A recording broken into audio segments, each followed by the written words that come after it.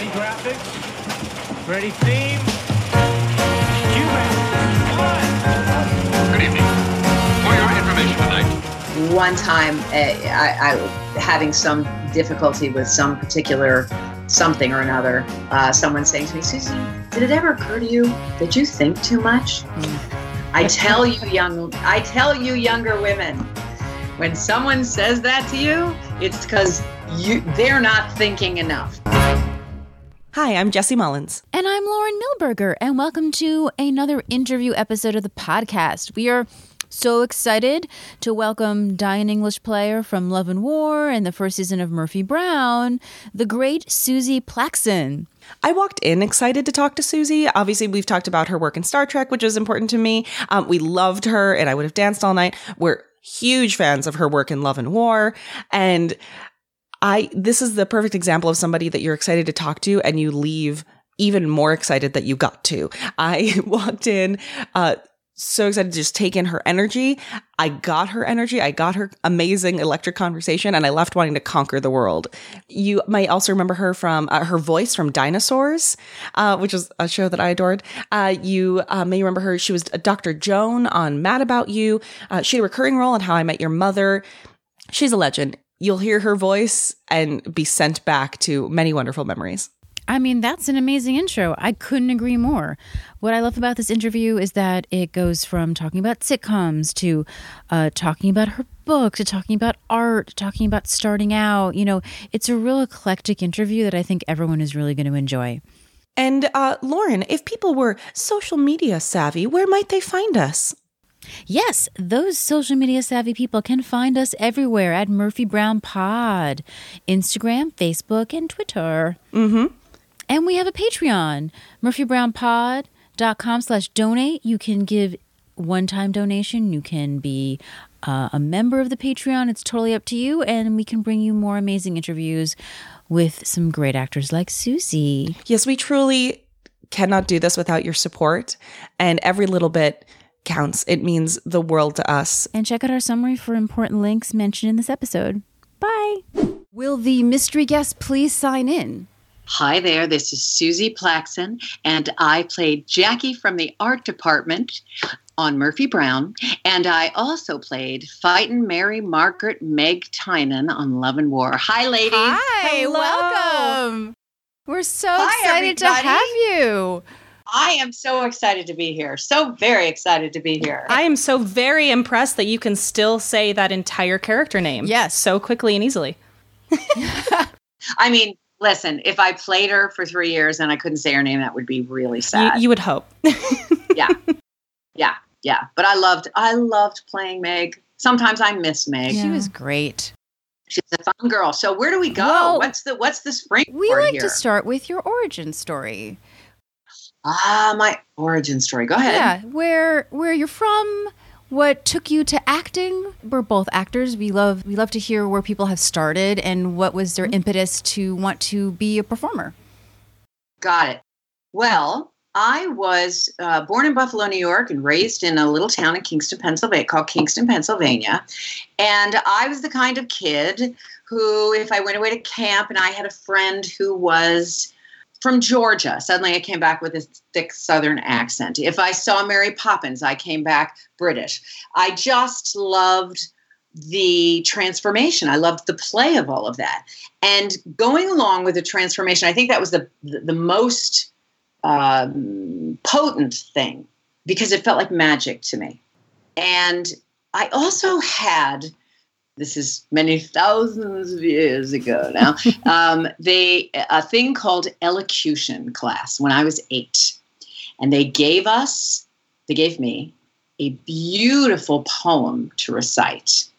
And I remember that moment so distinctly because the combination of the words, these gorgeous words, and the combination of the lighting and people listening, you can feel that even as a kid. And that moment stayed with me. And I think I would consistently seek that kind of communion.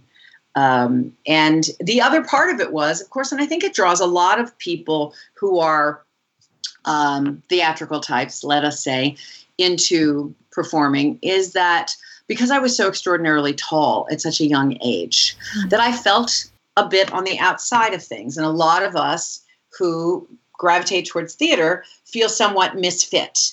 And then we find the theater.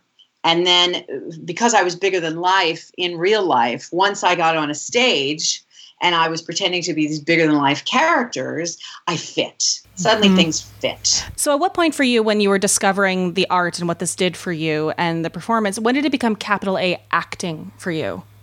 In what sense? When did it go from playing on stage to a pursuit? Ah, what a wonderful question. I think it was a gradual illness. That's so real. So real.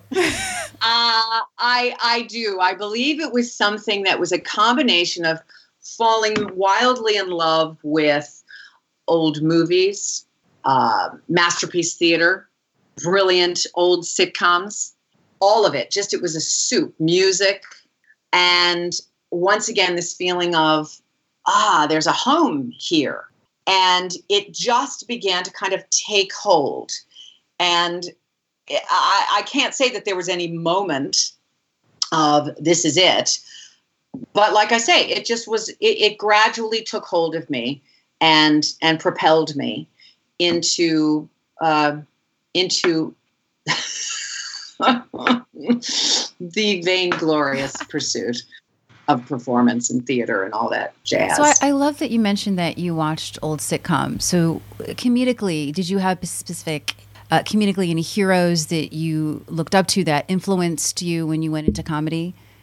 Well, Carol Burnett for sure. And I actually auditioned for one of her revival shows when I first got to Hollywood. And I was expecting to walk in and have there just be people. And I don't know why they call it a funny bone, because it hurts. That's all I'm saying. And I walked in, or I knocked on the door, and she answered the door. Oh my God. Tears immediately. And she said, "Oh my God, you just made my day." And we hugged. And I mean, it was really suddenly I'm now in a surreal situation. And because I just remember that sitting there, and viscerally I had this memory of flannel pajamas and wet hair and watching her and laughing. And my favorite parts, which are, of course, everyone's favorite parts, are when Tim and Harvey would laugh. And that's the kind of, that's the fabric I'm made of as an actor. I'm an easy giggler. So, of course, to me, that was delicious. But also, growing up, my whole family we were just fans of things like Barney Miller. And obviously All in the Family and Maude and Mary Hartman.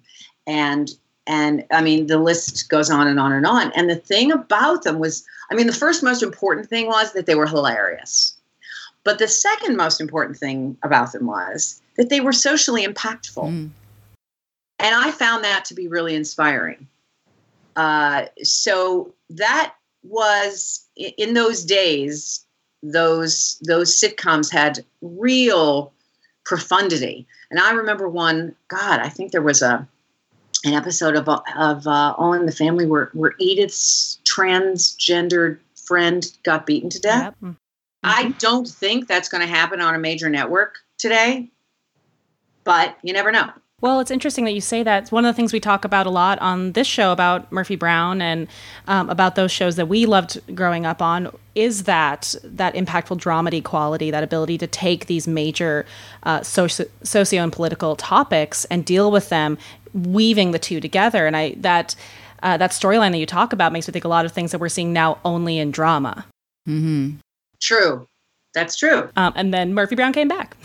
I mean, in some ways, and I mean, this is what was so awesome in the original sense of the word around Diane and Linda Bloodworth Thomason, or Thomason, I'm sorry, I might be saying her name wrong, because of Murphy Brown and Designing Women, that there were these very classy, powerful, brilliant women wielding this really potent comedy that was waking up America in a lot of ways in which we were sleeping, and not the least of which we were suddenly seeing these characters, or seeing more characters, women who were smart and powerful and varied and different and funny.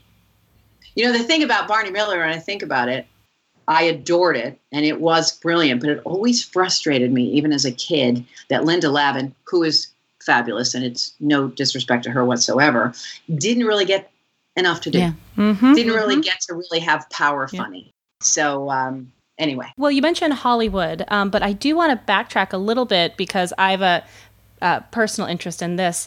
You went to Northwestern? I did go to Northwestern. I left Northwestern a year early, but I did go, yes. I'm currently living in Chicago and grad school at DePaul. So I was like, Chicago? What was it like being there? What was it like being there? Well, it's so funny. There's an old Sondheim quote, "Life was young, but oh so intense. Everything was possible and nothing made sense." I remember those years. They were, in many ways, artistically incredibly empowering. I was an actual, it's going to sound really arty-farty, but it actually was amazing training. I was what was known then as an interpretation, meaning we studied English and theater at the same time. And I, for example, one of the first classes I took in it, we were studying The Bald Soprano by Ionesco. And there was a scene in which I remember Mr. and Mrs., let's pretend their name is Smith because it really doesn't matter, but they're going back and forth talking to each other. And I had on a stick a sock and a newspaper. And at the beginning of the scene, the wife was sewing the sock and the man was reading the newspaper. And by the end of the scene, the man was reading the sock and she was sewing the newspaper. And cool. I never would have, and I was playing two different characters at the same time. And I never would have been able to tap that level of imagination, I think, if I had just gone straight to theater. So it really did. It really did embrace a love of language and a love of literature. Well, it's funny. It reminds me of when I grew up with, a passionate Shakespeare scholar, we'll say. And one of my favorite things was taking the theater class in Shakespeare and taking the English class in Shakespeare. And those two approaches, because they're both very sure they have the correct approach, but by bringing them together, you learn a lot more about the art form. So that's fascinating, an entire degree about that. And essentially, you got to really practice directing skills, and you had to write a paper on each performance. So I found that to be a lot more, well, for one thing, worth the money than being, and this is not made up, Macbeth's brain as if it were beef stroganoff soup. I'm not making that up. That was some kind of ridiculous acting exercise that we actually all had to meet and get together and practice. I just had no patience. I just really had no patience for it. Mm-hmm. Yeah, it didn't help my acting. I know it sounds surprising, but what? Yeah. That was always me with being animals. Right. When I was really young, I remember specifically in day camp going into the acting class, and I was very young, and they were doing animals, and I went nope, and I just turned around and walked out. Good for you. Unfortunately, I was conciliatory and played along and just ate my guts out with frustration. It's fine. You pulled the nothing from chorus line route and got out. That's right. That's right. I mean, I shouldn't say I was a sloth in grad school, so I shouldn't, literally played a sloth. So I did eventually succumb to it. We had to pick an animal, and I don't know why I picked a sloth. Well, it's because you were in grad school and got no sleep. That's why you chose a sloth. Probably. Yeah, it was all subconscious.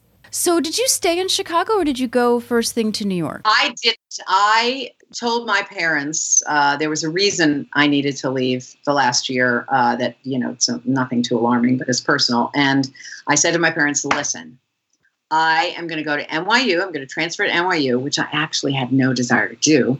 And I'm going to start acting, start doing what I've been trained to do.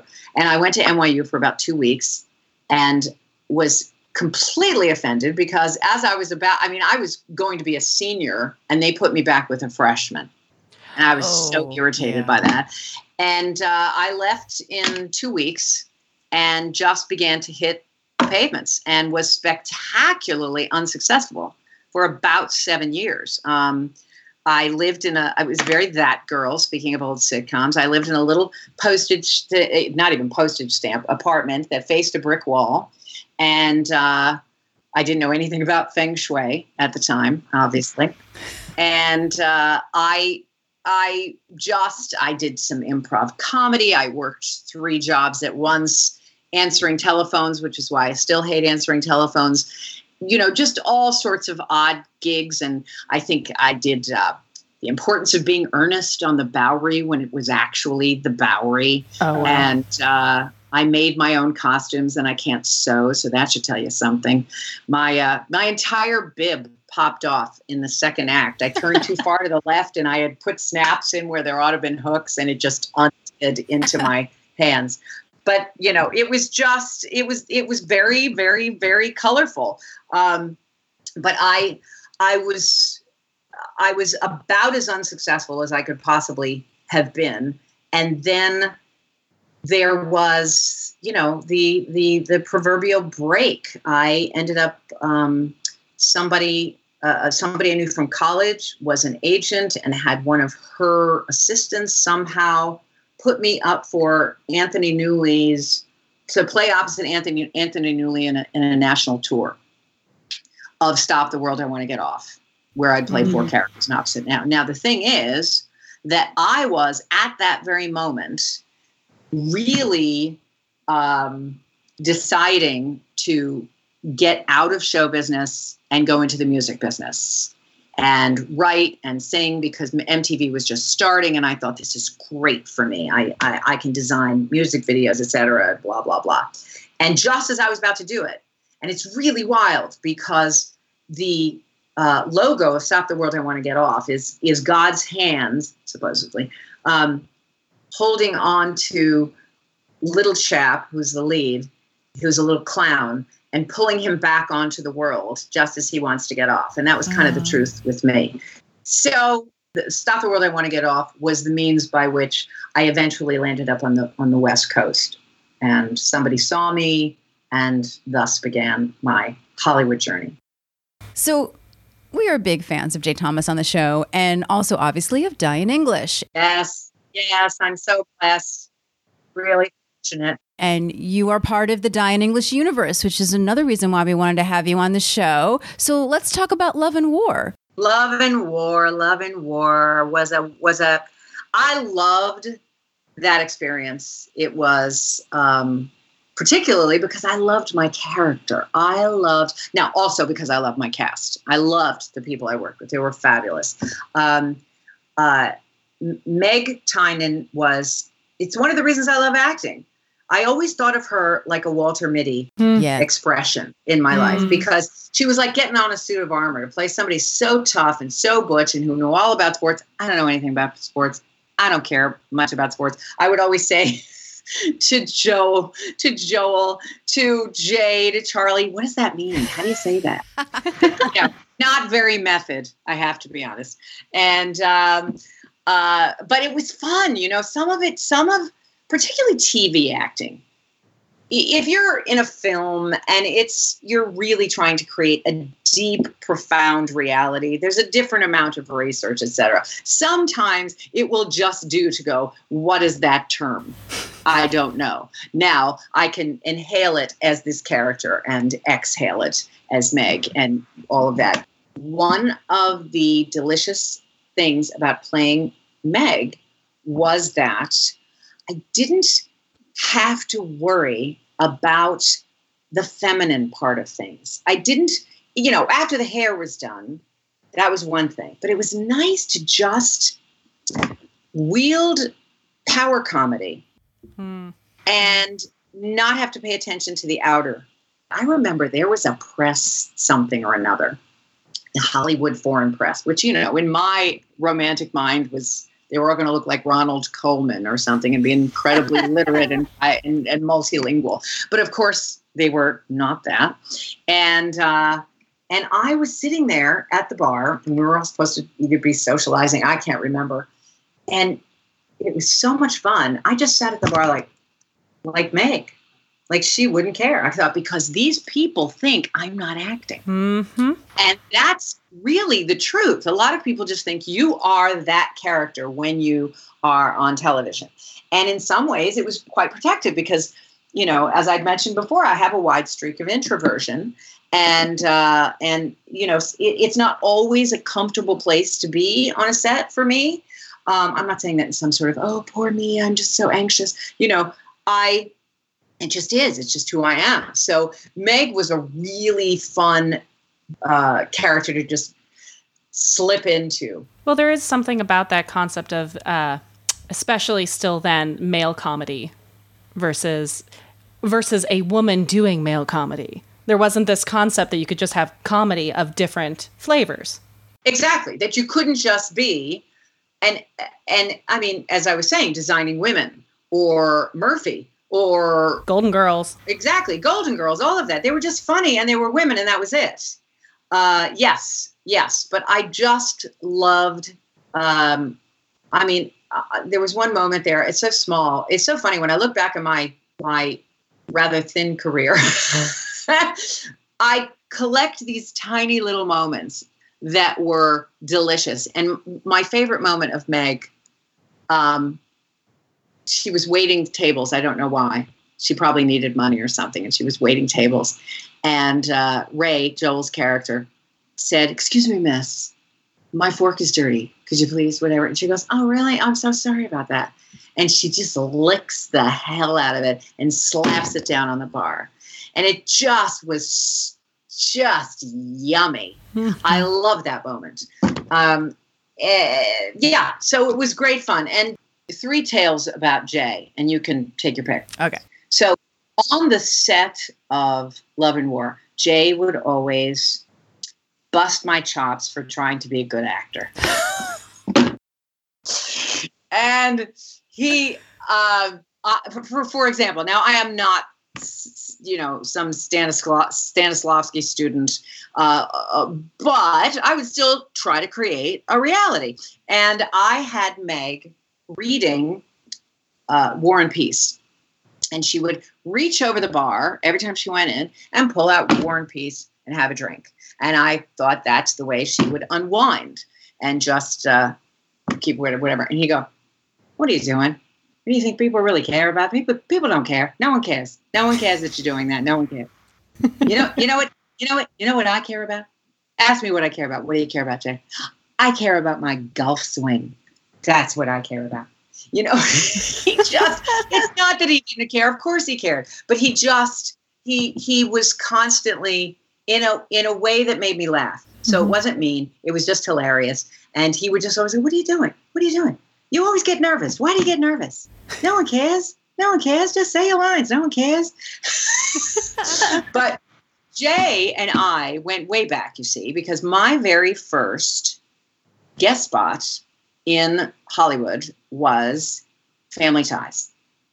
And Jay and I shared a scene in Family Ties. He was there.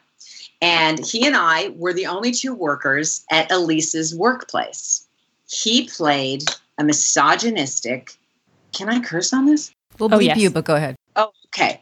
You don't need to. Just a Jay played a misogynistic person. Okay. So he had just said something horrible. And because we always used to remember this, he had just said something horrible. And I said to him, "Jerry, you know, I think it would be wonderful if a psychiatrist drilled directly into your skull." And he said, "Oh, really? What good would that do?" And I said, "It would kill you." And we just played that little bit over during Love and War. I don't know why. Like a little vaudeville routine or something. But Jay set me up, and I'm going to try to truncate the story as best I can, but Jay set me up for one of those little micro moments that I will always cherish from my Hollywood career. He was in The Education of Max Bickford, which was Richard Dreyfuss's. I loved that show. It was a good show. it was some years after Love and War, and Jay and I hadn't seen each other, and I got a guest spot, which I can't remember, but I'm pretty sure I was terrible in it. Anyway, it was very, very, very late at night. Jay and I had been talking, visiting. It was just delicious to be, when you've worked with somebody a lot and then you see them again, it just felt so good. And we're sitting on the couch. Jay is on one side of me. Richard is on the other side of me. Richard Dreyfuss is fantastic in many ways. So smart, so sexy, and just terrific. Yeah, yeah. And but lovely, lovely person. Anyway, so it's super late at night. It is the last shot of the night, I'm pretty sure. And everyone's just exhausted. Now, when Jay gets exhausted, he just keeps talking. And it doesn't really matter if anyone is actually engaging. And he just kept talking and talking and talking. And he's talking quite loudly. And even the crew is too exhausted to actually engage with him. And so they start to settle everybody down. Quiet, everyone. And Jay is still talking. And Richard whispers in my ear, what is wrong with him? And then somebody yells, we're on a bell. And I say, well, his mother, background, is his sister. Action. And Richard starts to talk and bursts out laughing and yells, cut. So I am thrilled forevermore. I have been able to make Richard Dreyfuss laugh and ruin a take. And I owe all that to darling Jay Thomas. Oh, feather in the cap. Well, I don't know if you realize, Susie, but his character on Murphy Brown was also named Jerry. No. Yes. And so I didn't know until recently that you guys had done a Family Ties. I watched the episode recently, and it really took me back when his character was named Jerry. From a bad perm in that episode. That was so horrible. I looked like a standard poodle. I don't even want to. But you guys have great chemistry. Oh, yeah. We had a blast. We really did. It was sad. We were all wistful about that show canceling as soon as it did. Because we really, there was so much gold left to mine between all the characters. But that's showbiz. Yeah. Well, what's great is that unlike Murphy Brown, Love and War is streaming. So people can still watch it on Amazon. Can they? Yeah. You can watch it on Prime. There's a couple of instances where songs are replaced. In fact, the saddest thing is Joanna Gleason does not sing at one point. Someone else sings for her. That's a crime. It is a total crime. Yeah, but it was the only way they could get the rights because they had to cut the song out, which is the reason that Murphy Brown is not streaming, because it has so much music, is that it's just so expensive. So I recently, actually, before the podcast, went through the 3 seasons of Love and War, which I had not seen since I was a kid, and it was really lovely. Wow. Yeah. Yeah, it was a fun show. We'd love to hear about working with Diane, particularly because you had worked with her on the first season of Murphy Brown. Did that come into play? Did they think of you for Meg, or it was just a coincidence? It was absolutely a coincidence. I read this character. At the time, I was getting more. I mean, there were so many sitcoms then, and I was getting more scripts, and I think I had just been fired from a horrible thing I was praying to be fired from. It was a pilot. It was horrible. Mm-hmm. And the only thing that made me sad about it was that I had just bought my only new car, and I was terrified. But no, it was good. It was when they say it, it's true. When one door closes, another one opens, and I would never have been available to audition for Meg.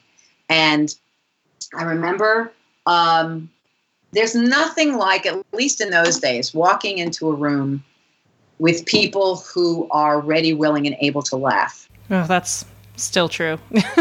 It's really true. I remember it distinctly when I walked into Family Ties audition. I remember it so specifically because I was really I was a bit shy, and I didn't like, walking into this room full of strangers. And I remember this was the Family Ties audition. I walked in and I had a T-shirt on very consciously. And it was a fabulous cartoon, and the cartoon said, and it had a kind of round guy lying in front of a big car. And it said, encumbered with a low self-image, Bob takes a job as a speed bump. And they said, because I kind of thought they might, what does it say on your T-shirt? So I held out the T-shirt, they read it, they laughed, consequently, the room was warmed up for me. So, because I don't have much as I would always love to have played a stand-up and been a stand-up in a whole nother life, I don't have that personality. So that kind of helped massage it. Anyway, walking into audition for Diane, again, she was a mighty force, but she was, she's so personable and she's so kind. And so it was just a fun thing. And I remember there was some kind of conversation we had because I had just quit chain smoking, and Meg was supposed to be a smoker originally. So they wrote it out. Maybe it was the third episode in that Meg had quit smoking. Cause I was like, I would come home. I remember saying to the prop guy, whoever it was, never let me leave here with a cigarette. And of course it's, my responsibility, but somebody bought these, I think they're called Honey Rose cigarettes or something. But I wanted to be able to rehearse with them, to rehearse, because those kind of lines, that kind of acting is very musical and precise in a lot of ways, at least to me. So, to be able to, what line are you going to say while the cigarette's in your mouth and you're trying to light it? Where are you going to inhale? Where are you going to exhale? All that. So I had to practice. And, it was, but it only lasted a few episodes. And then she was nice enough to have me quit.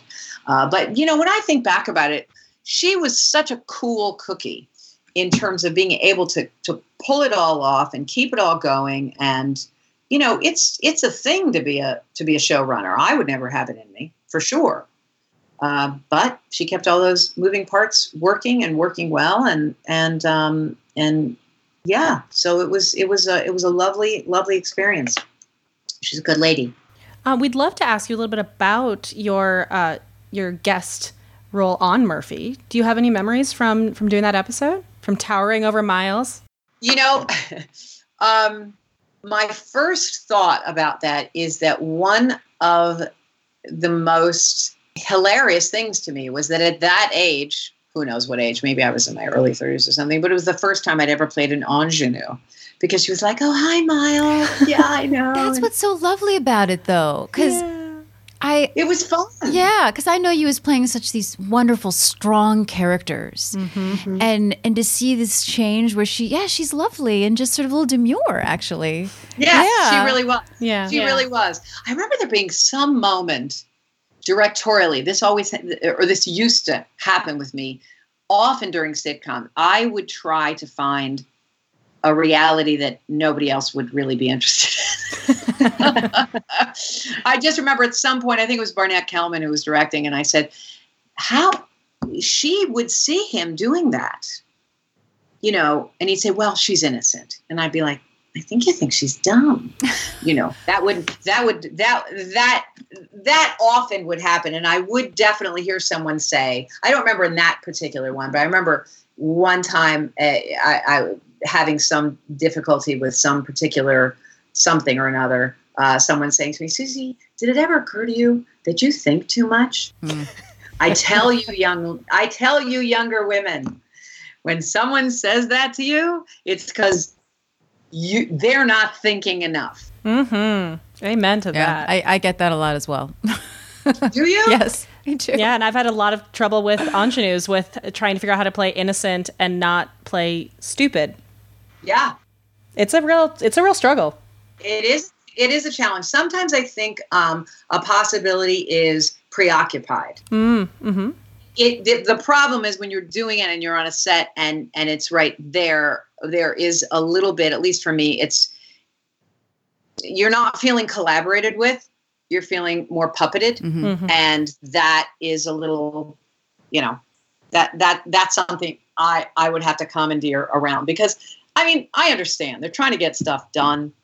But at the same time, it's a challenge to take something a director says, and especially if it's not helpful, really, and pretend it is helpful. That's part of why they call it acting.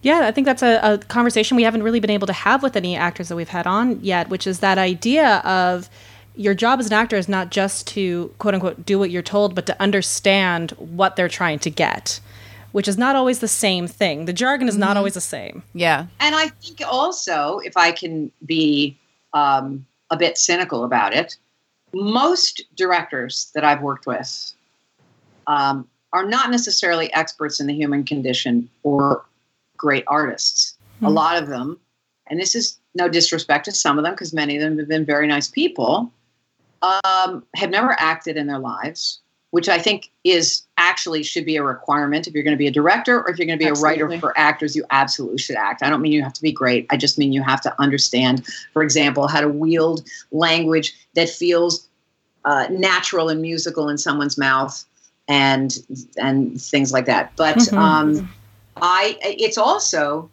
and this is whether it's a voiceover booth or whatever, it's learning how to be in some ways political and making a direction that isn't really useful because there's not a lot of time, and just making them think that you've understood what they've said, and yet you're still trying to make your territory as artistic as you can get it. Yes. And sometimes it's really splitting hairs and frustrating. My grad school actually made all the directors and the writers take acting classes. There you go. And mine does too. Yeah. Oh, great. And I feel like it's happening more. And I mean, this was a while ago. But also at the time, one of my acting teachers taught the directors at Columbia, the film directors, which I thought was even more important. They had to take scene study classes. They had to direct scene study classes, from what my understanding was. And it's so helpful to working with directors who have previously been actors, I find, because they can speak the same language. Oh, that's great. It's so different. I mean, one of the episodes, I don't remember which one, but Joanna directed one of the episodes. And I think one of the things I was wistful about is that had we gone on, she would have directed a lot more. Yeah. And it was just a shorthand because she's an artist and she comes from a place of she's such a well-rounded artist, and obviously she's brilliant. And so it wasn't, again, it's not that the other directors were horrible. They just, in many ways, were these friendly traffic cops, and no one ever actually, that in memory, actually helped me figure out anything with a character. Maybe Helen Hunt. Maybe there was one moment Helen Hunt did, but she was sitting next to me and she was being an actor at the time. And I was just asking something out loud and she gave me a motivation, and that was that. And one was David Steinberg. He was such a gent and I just loved him. But it wasn't, I wasn't searching for any deep character truths. But my point is, when Joe took over and was directing us, there was just somebody's going to get it. Somebody's getting it on all sides. So we've been talking a lot about you as Suzie Plakson, the actor, but we've also looked at your career, and you've done a lot, not just behind in front of a camera or on a stage. I've seen you done a ton of voiceover work. You've been a singer. You are, and also your recent project seems to kind of bring it all together. I'd love to hear about Lillian. Oh, thank you. So this audiobook, paperback ebook, is called The Return of King Lillian. And the idea for this came to me in those struggling gray days in New York City. I had a flash of a dream. And in it, I saw a tall, redheaded woman. I was a brunette at the time. I'm a biological brunette, a spiritual redhead. Don't you know? Oh, same. And she was wearing a sensational scarlet velvet cape and a dark purple velvet musketeer type hat, poet sleeves, and on a glorious gleaming chestnut steed, and galloping up a hill under this cathedral ceiling of trees. Cathedral archway, rather, of trees. And it was only, I hate this word, a gif. Ugh, I hate that word. But let's say, a moment in time. And the colors were so exquisite. It was like nothing I've ever seen on this earth. Like a Maxfield Parrish painting on steroids. It was just magnificent. And it was just this moment. And again, in the midst of this existence that was really struggle, it was just so beautiful and gleaming. And then maybe, I don't know, never put me on a witness stand without coaching me chronologically, because they'll convict me right away. It may have been a year later, may have been 6 months later. I got another one. And then I got another one. And then it began to just call me. However the muse works, whether it's coming from here or coming from the other side, you just keep showing up. And eventually I was looking at the heavens and just saying, what are you doing? I'm not a writer. Leave me alone. I need to be Charles Dickens. You need to get someone else to do this. This is too big.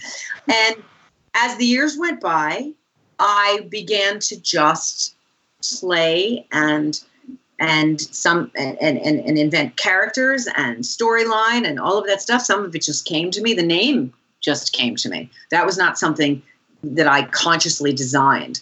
Things were given to me the more I paid attention to it. And it literally has been since that time until now to birth this creature, which it's a fable full of fables. It's an allegorical saga full of comedy, calamity, and colorful characters. And it's closer to, for fans of fantasy, it is closer to The Alchemist, or some people have said it's a little bit Princess Bride, or it's a little bit The Once and Future King, or Alice in Wonderland, than it is Game of Thrones or Tolkien-esque or anything. It's really a myth of Renaissance and hope. Somebody just said the other day, Huck Finn, which I thought was so much fun, because it's the way Lillian talks. She's a little, just the quirky way she expresses herself, which again was not something that I designed consciously. It just was part of what was coming through me. So if anybody's curious about it, they can go to www.kinglillian.com and they can listen to excerpts and read excerpts and get some free chapters. And it's now available at Amazon and Audible and audiobooks.com and other places that don't begin with an A. It's just, available worldwide. So it's just beginning to birth after all of this time. I play all the characters in the audiobook. Well, I guess anybody does if they narrate an audiobook. Not necessarily. You can do radio plays. So that's one of the things I actually love the most about looking into this story that you've created, is going on that website. First of all, seeing that it's World with a WHIRL, which is quite fun because I love me some lexicon play. But nice. Oh, then you'll dig it. I've gotten very into the excerpts, and as our listeners can tell, Susie has no small voice when it comes to expression. And so getting to hear the excerpts ahead of time, getting to hear the point of view, the fact that your first excerpt starts with you talking directly to the book, is very engaging. Thank you so much. It's interesting because what's on the page is something that's quite eccentric. I don't know how that happened. But it's direct address. It's much of the story, the lion's share of the story is actually told by Lillian, and it's first person present. So it's sort of odd. It's just like somebody telling a story. Some people on the page might be anaphylactically allergic to it. Other people dig it, get it. I mean, it's art. It's fine. But on the stage, that is in the audiobook, it just seems, from what I hear people say, it's like they're kids again, and they're just being told stories. And so that makes me as happy as it can possibly make me. I mean, just, I really want a glass of champagne and a nap now, to be honest. I think you've earned it. Oh, yeah. That's so nice. I'm curious, Susie, because it sounds like you've really been having this idea in your head for so long. Once you actually started writing it, how long did that take, if you don't mind me asking? Wow. Well, let's see. I mean, if I really say how long it took, because there were many, many tryings and many failings. Mm-hmm. Now, in all of those tryings and failings, there was gleaning more and more gold. And I had been trying and failing for a lot of years. And I was about to say, if we weren't American, when everyone says, I've got an idea for a book. Really? When are you publishing it? There's no honoring of the fact that art takes time. And not only does art take time, art has its own mind and its own time frame. There were plenty of times that I wanted this to be done, and many times I gave up. But I was just like, I can't figure it out. I'm done. When I say that, because we're Americans and we're not schooled in the art of waiting. Now, as actors, you have to master the art of waiting. I wish someone had told me that. It's horrible, but it's true. I hate waiting, but you got to learn how to do it really well. And I think the same is true of art.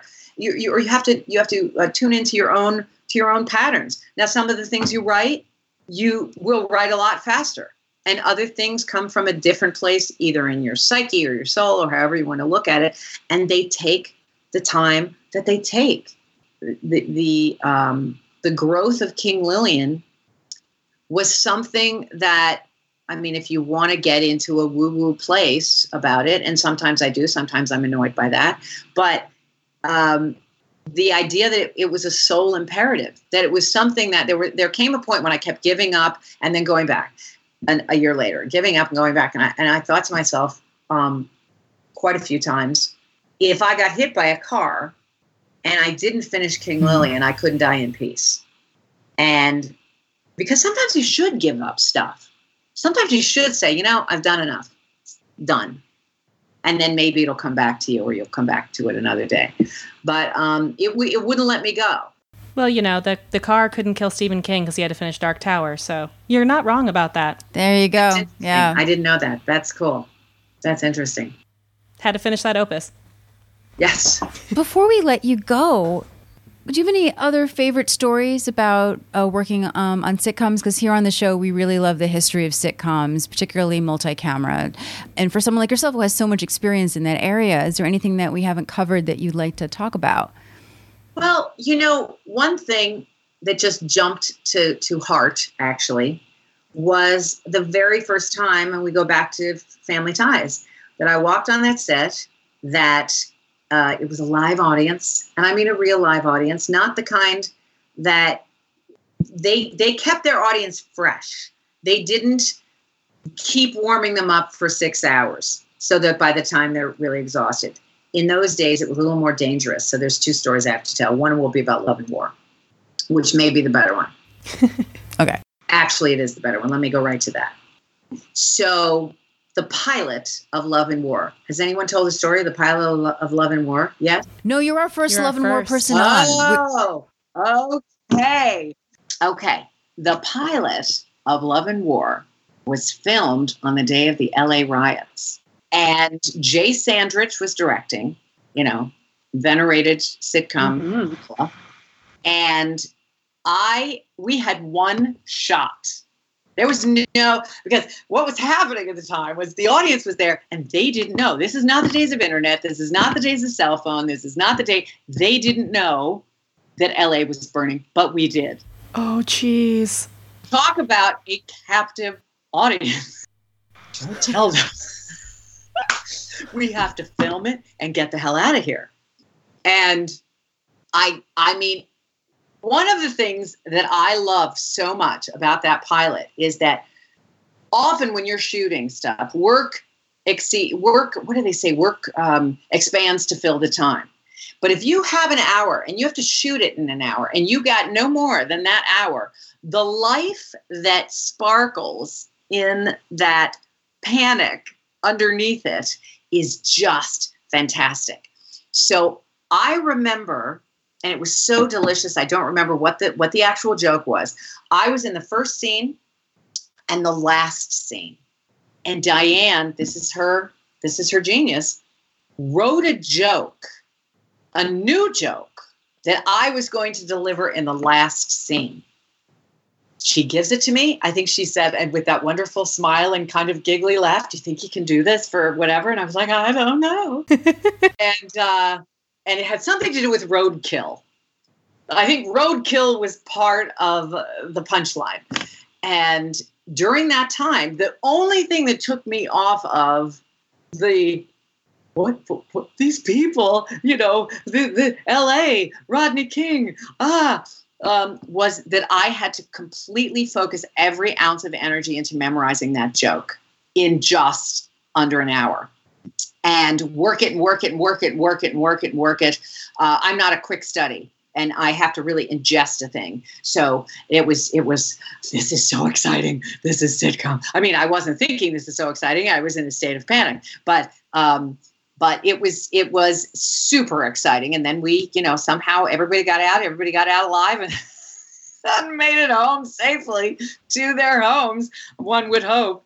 But yeah, that's what we shot that hour pilot in an hour. That's Wow. baptism by literal fire. Oh yeah. But it was grand. I think that pilot's just terrific. Mm-hmm. It is. And just to remind our audience, a sitcom does not usually take an hour to film. Oh, Several hours. several hours. I mean, I would say Yeah, like 4 or 5, right? exactly. It's like 5 or 6, and you're only shooting 22 minutes. I think that can get a little out of hand because it can exhaust everybody. And there is something about the danger. Mm-hmm. Well, it's theatrical, There's some. I mean, think about it. Sid Caesar.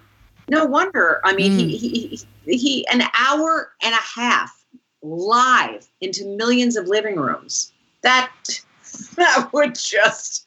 I'd have to be prone. That's why so many people think live theater's a high. It's an addiction to get up there and survive it. Yeah. Yes. Well, and it can also be a recurring nightmare. Oh, yes. But yeah, it can be. But yeah, so that was. I don't remember that joke, but I just remember, and I was so honored. I felt so honored that she didn't write it for me. She wrote it for the show, but I felt so honored that I got this jewel to go back to my dressing room and polish. I loved it. Loved it. This has been so great. I wish we had more time with you. Oh, back at you. I know. I know. There's so much to talk about. Yes, there is. That was so much fun. Thank you so much for having me. You guys are terrific. Just so wonderful, so smart, and so much fun. And I'm really so appreciative.